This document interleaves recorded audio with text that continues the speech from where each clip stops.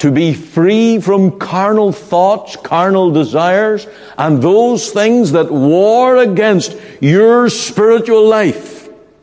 Abstain from them. That's the Bible's teaching. And so it is not accurate to say that once you're a Christian, you can do what you please according to your carnal desires. Rather, the spiritual-minded person, what he or she pleases, will be to please the Lord and to walk in the Spirit and not according to the flesh.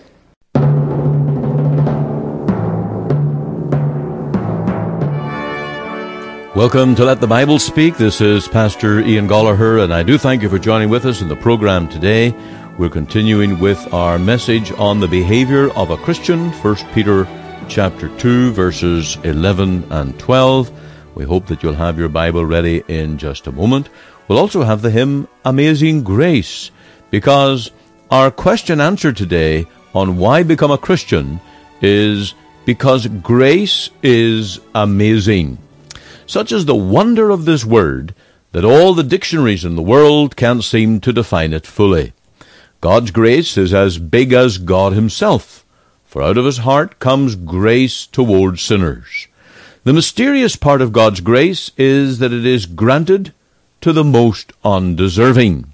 That is essential to our understanding of grace, and it is staggering to our puny carnal minds. To be given salvation through our wages would not be grace. To pay even 1 penny for salvation would not be grace. It would be payment. Grace has to be free, both in the recipient, who is totally undeserving, and in the heart of the giver.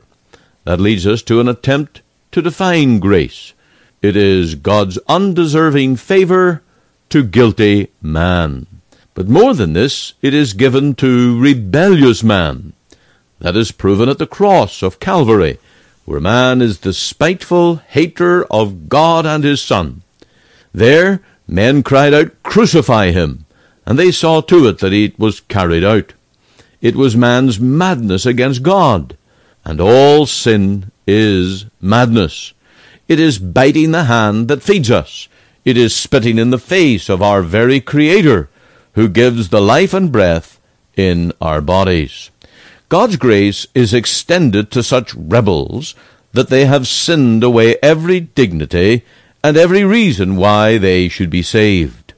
When God saves men by grace, he does so freely, meaning that he does so without a cause. There is no reason in man for God to lift a finger to save his soul. Yet God, in his infinite grace, staggers the world with a full treatment of man's sin through the death of his Son. Yes, God so loved us that he gave his only begotten Son. This is not cheap love, and grace is not cheap either. It cost God more than the world, more than the universe to redeem my soul. It cost God the gift that staggers our minds, his own Son. Why did God love us so much? How could he love us so much? Nevertheless, the fact of God's love is there. It is true, and it's amazing. No wonder John Newton called it amazing grace. Others have called it wondrous grace. I love the words of Samuel Davies' hymn, "Great God of wonders, all thy ways are matchless, godlike, and divine. But the bright glories of thy grace above thine other wonders shine. Above thine other wonders shine." And then the refrain goes, "Who is a pardoning God like thee? Or who has grace so rich and free? Or who has grace so rich and free?" Why be a Christian? Because God's grace is amazing. And you can say that over and over again, and it grows more true by the telling. Come then to the Savior. Be saved today and receive his amazing grace. Now we'll have the hymn, Amazing Grace.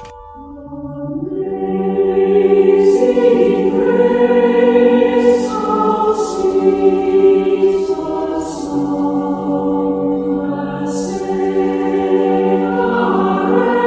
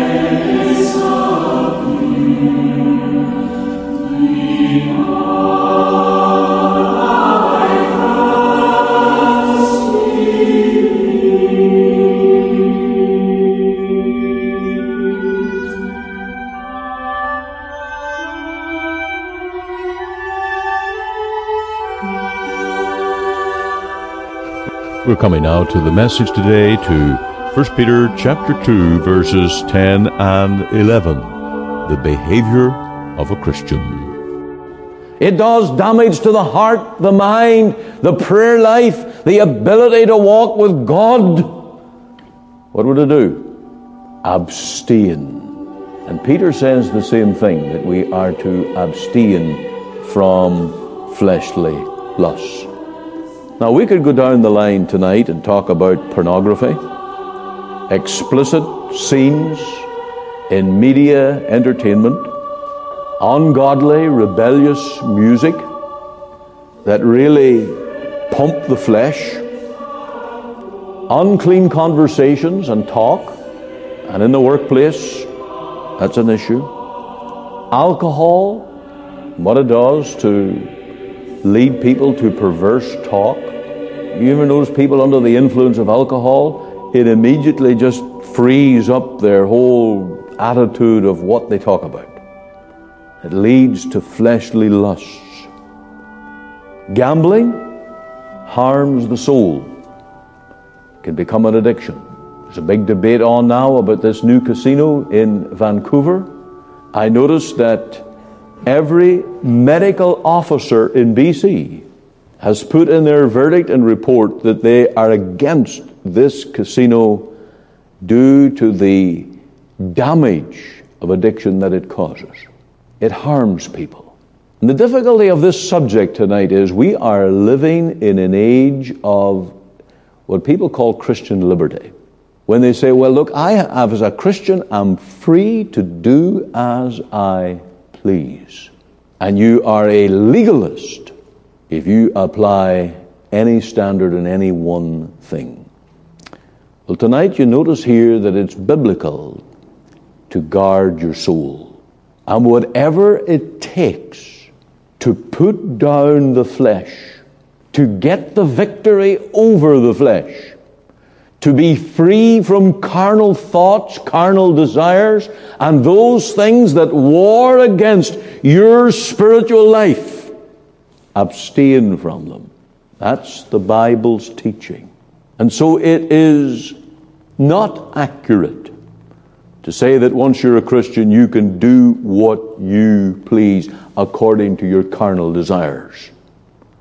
Rather, the spiritual-minded person, what he or she pleases, will be to please the Lord and to walk in the Spirit and not according to the flesh. I'm going to give you a quote of J.C. Ryle on this subject. He wrote a number of articles on this topic. He wrote a book to young men, which is very wise, very practical. I just want to read this one quote to you.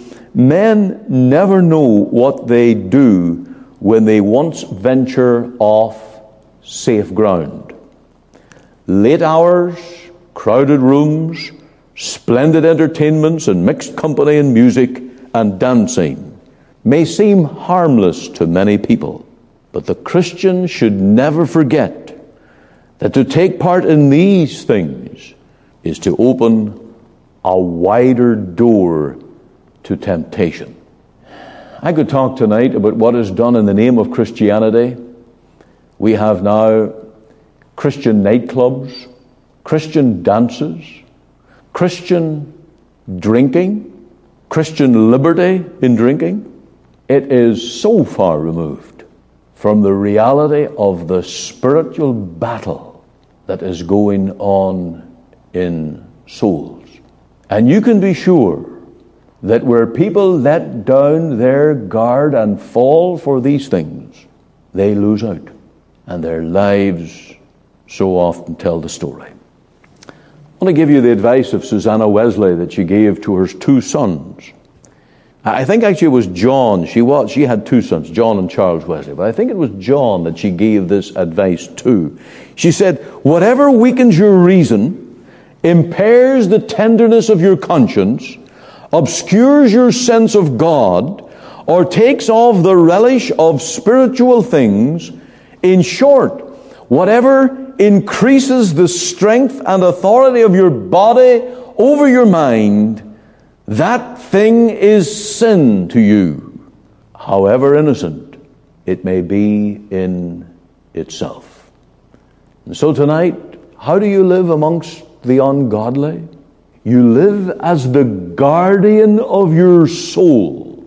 This is your responsibility, that you don't walk into temptation, that you don't feed the lusts of your flesh and of your mind, that you don't feed the very things that will destroy you, but you're to war against the lusts of the flesh. Let me ask you, are you warring? Are you getting on your knees and crying to God to deliver you from sin and from the snares of the devil? If not, where's the spiritual warfare? Are you calling on Christians and saying, look, pray for me. I am living against temptation. I am fearful of falling. That's spiritual warfare. Get to the house of God in the place of prayer and enter in and say, amongst God's people, pray for me. Now, you don't have to divulge every temptation that's going through your mind. But if you're battling against sin, how important it is that you abstain from fleshly lusts and get fighting for the cause of righteousness in your soul. So that's the second thing. Number 3, verse 12, live as witnesses among the ungodly. As witnesses among the ungodly. Firstly, bearing their criticisms. Having your conversation honest among the Gentiles, that whereas they speak against you as evildoers, there's their criticisms. And it's hard, I know. You'd rather have somebody hit you in the chin with their fist than to go around criticizing, pulling you down. But Peter says that's the ignorance and the foolishness of men. They don't know what Christianity is. They don't know the nature of God and the glory and the goodness of God. There are people who say, I'll never go to that church. I wouldn't enter amongst that bunch of hypocrites. And then if you ask them, well, what's wrong with these people? What have they done? What kind of people are they? They don't know. They're ignorant.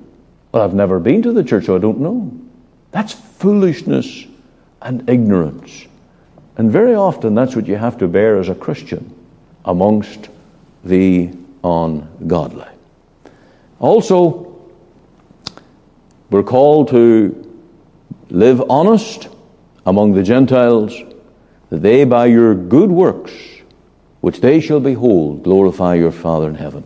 Here is the foremost tool of evangelism: your good works. It means nothing more than that, good works. Now, if I was preaching to sinners how to be saved, I would be preaching against good works. I'd be telling people you can't do any good work at all. You can never, ever step up and do anything good in your own strength. But when you talk to a Christian in whom is dwelling the Holy Spirit, they are born again, they're regenerated, they've got the Holy Spirit living in their heart, they're living a life of prayer. Yes, you can live a new life. And by your new life, you become a witness to those who are around you. And the worldly take note. As I said, they don't read their Bible, but they'll read your life. They'll listen to your conversation. They will heed the things that you take interest in and the things that you stay away from. That's how it was in the early church. That's how the church grew. People took note that they had been with Jesus. When Paul and Silas were in the Philippian jailer's jail, the earthquake struck. But the jailer came and said, Sirs, what must I do to be saved? And it was through the praises and the witness of Paul and Silas that they were converted.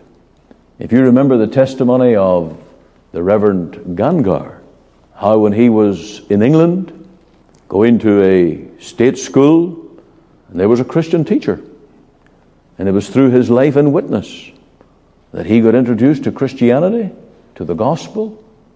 And it was through that person's life that God brought him to the knowledge of the Lord Jesus. Now, if you go to chapter 3, verse 1, you'll notice this is Peter's advice to wives whose husbands are unconverted. It says, likewise, ye wives, be in subjection to your own husbands, that if any obey not the word, they also may, without the word, be won by the conversation of the wives. Now, the word conversation there is not the talking of the wives. Now, I know wives love to talk. But Peter is not there talking about the wives' mere talking. He's talking about their lifestyle, submission, godly living before their husbands. And by that way, Peter said, you will best win your husband to the Lord Jesus by living the gospel before them. Now, this morning we were thinking about Japan as we talked about earthquakes.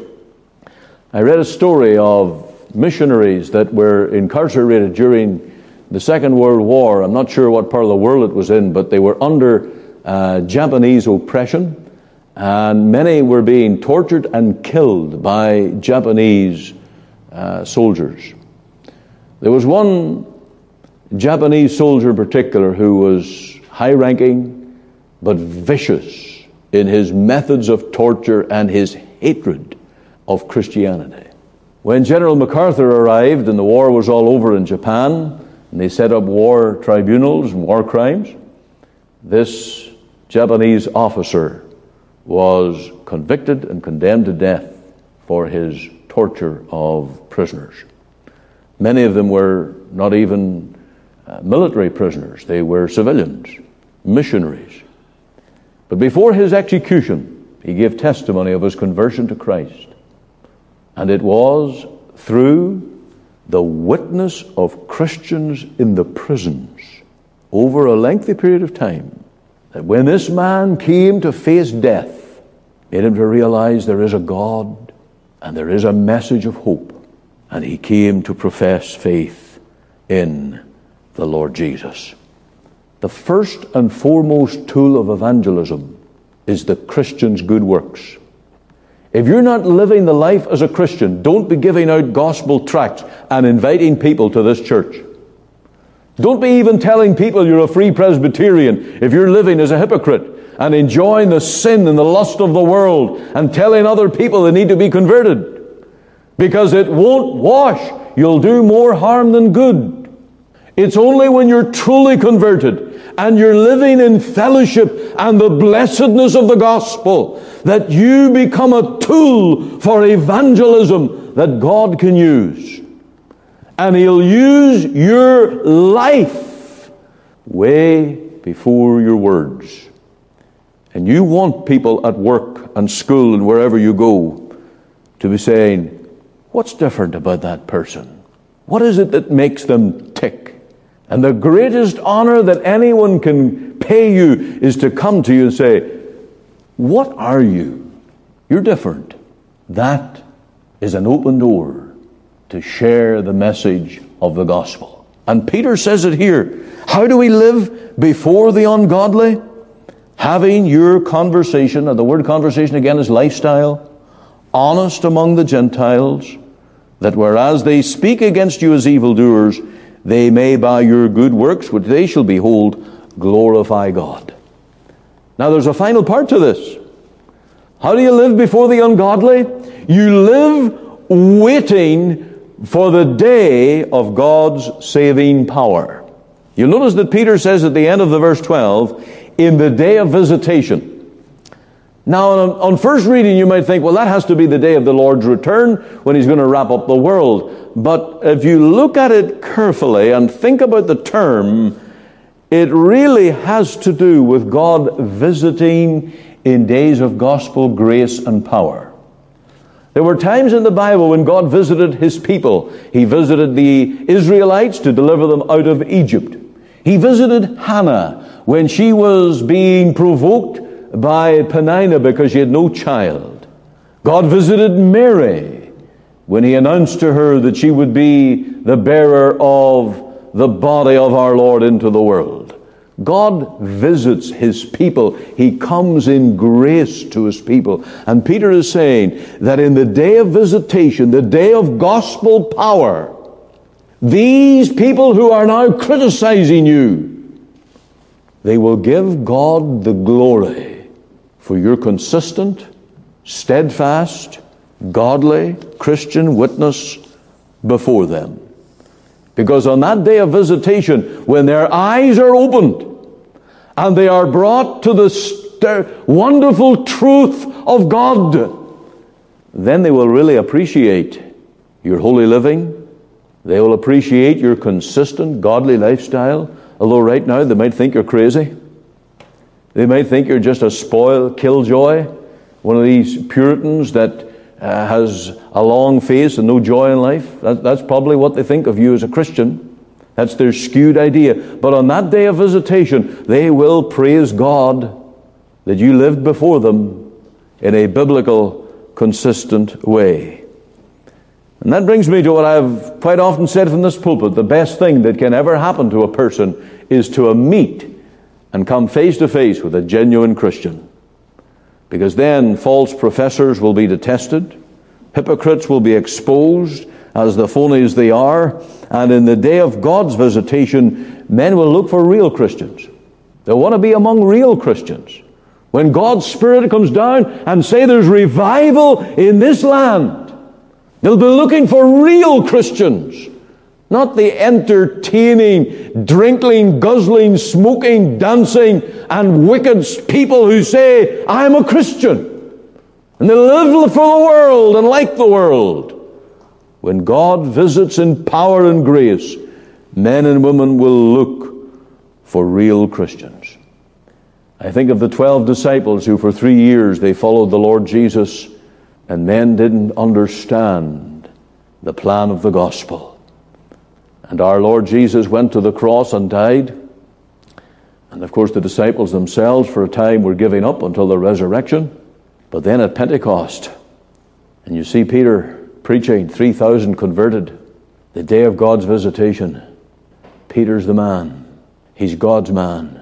And those who gave up their boats, their nets, their lifestyle, their family, their houses, their lands, whatever they gave up to be disciples of the Lord Jesus, in the day of Pentecost, and God's visited, they were vindicated as disciples of the living Christ to bring glory to the Lord. Now, as I said, some people may call you mad for being a Christian, especially being a holy Christian and a narrow Christian, choosing the narrow way rather than the broad way, choosing the things of spiritual life rather than the carnal and the lust of this world. Many will criticize you for that. But let's realize that we're not up to bat yet. The world's having their day, but the Christian church and the people of God are going to be vindicated in so many ways. One with God is the majority. I like that statement in Malachi, when the Lord makes up his jewels. And that means when he's going to take all his people and he's going to set them before the wicked and make them shine for his glory. I want the Lord to do that in my life. I want to be, in that sense, one of the Lord's jewels. Do you?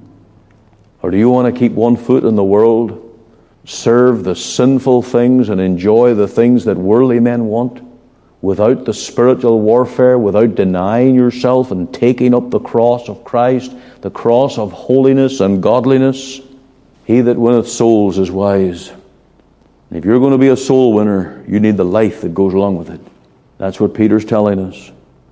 It's God's way.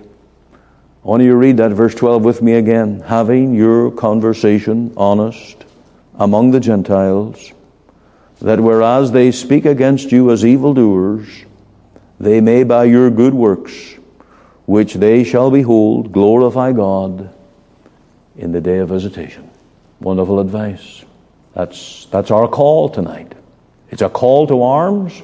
It's a call to spiritual battle. It's a call to prayer. It's a call to holiness. It's a call to live against the current of this world.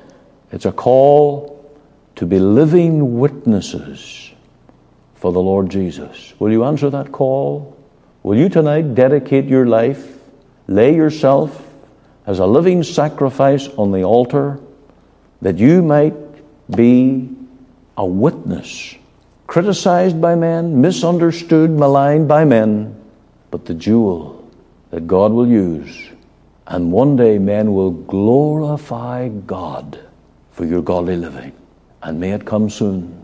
How we need this visitation.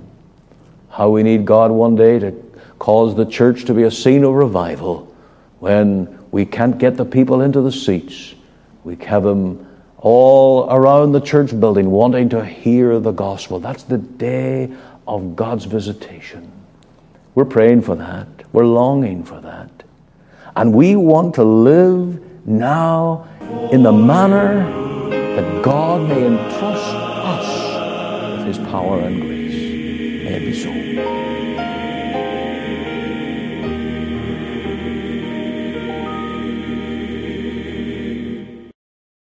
This broadcast comes to you today from the Free Presbyterian Church in Cloverdale, located at 18790 58th Avenue, Surrey, at the corner of 188th Street and 58th Avenue. On our website you can find gospel articles, links to our sermons, and our gospel booklet called A New Beginning. There you can find a link to our Sunday services that are broadcast online. For all this information, please go to our website at cloverdalefpc.ca. You're warmly invited to attend any of our Sunday services at 10:30 a.m. and 6 p.m. to meet with us as we worship God and to hear the preaching of His precious Word. We also meet for Bible study and prayer at 7:30 p.m. every Wednesday evening. Our Sunday School for Children and Adult Bible class meet every Lord's Day from September to June at 9:30 a.m. You can contact us using our office number, which is 604-576-1091.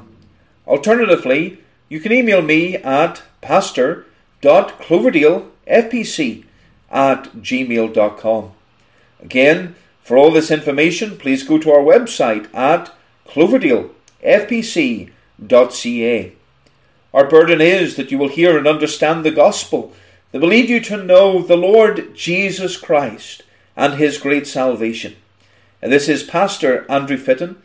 Thank you for listening today, and be sure to listen Monday to Friday at 5 a.m. and 5 p.m. and on Sundays at 9:30 a.m. on this station for our full or church service as we worship the Lord through the ministry of His Word.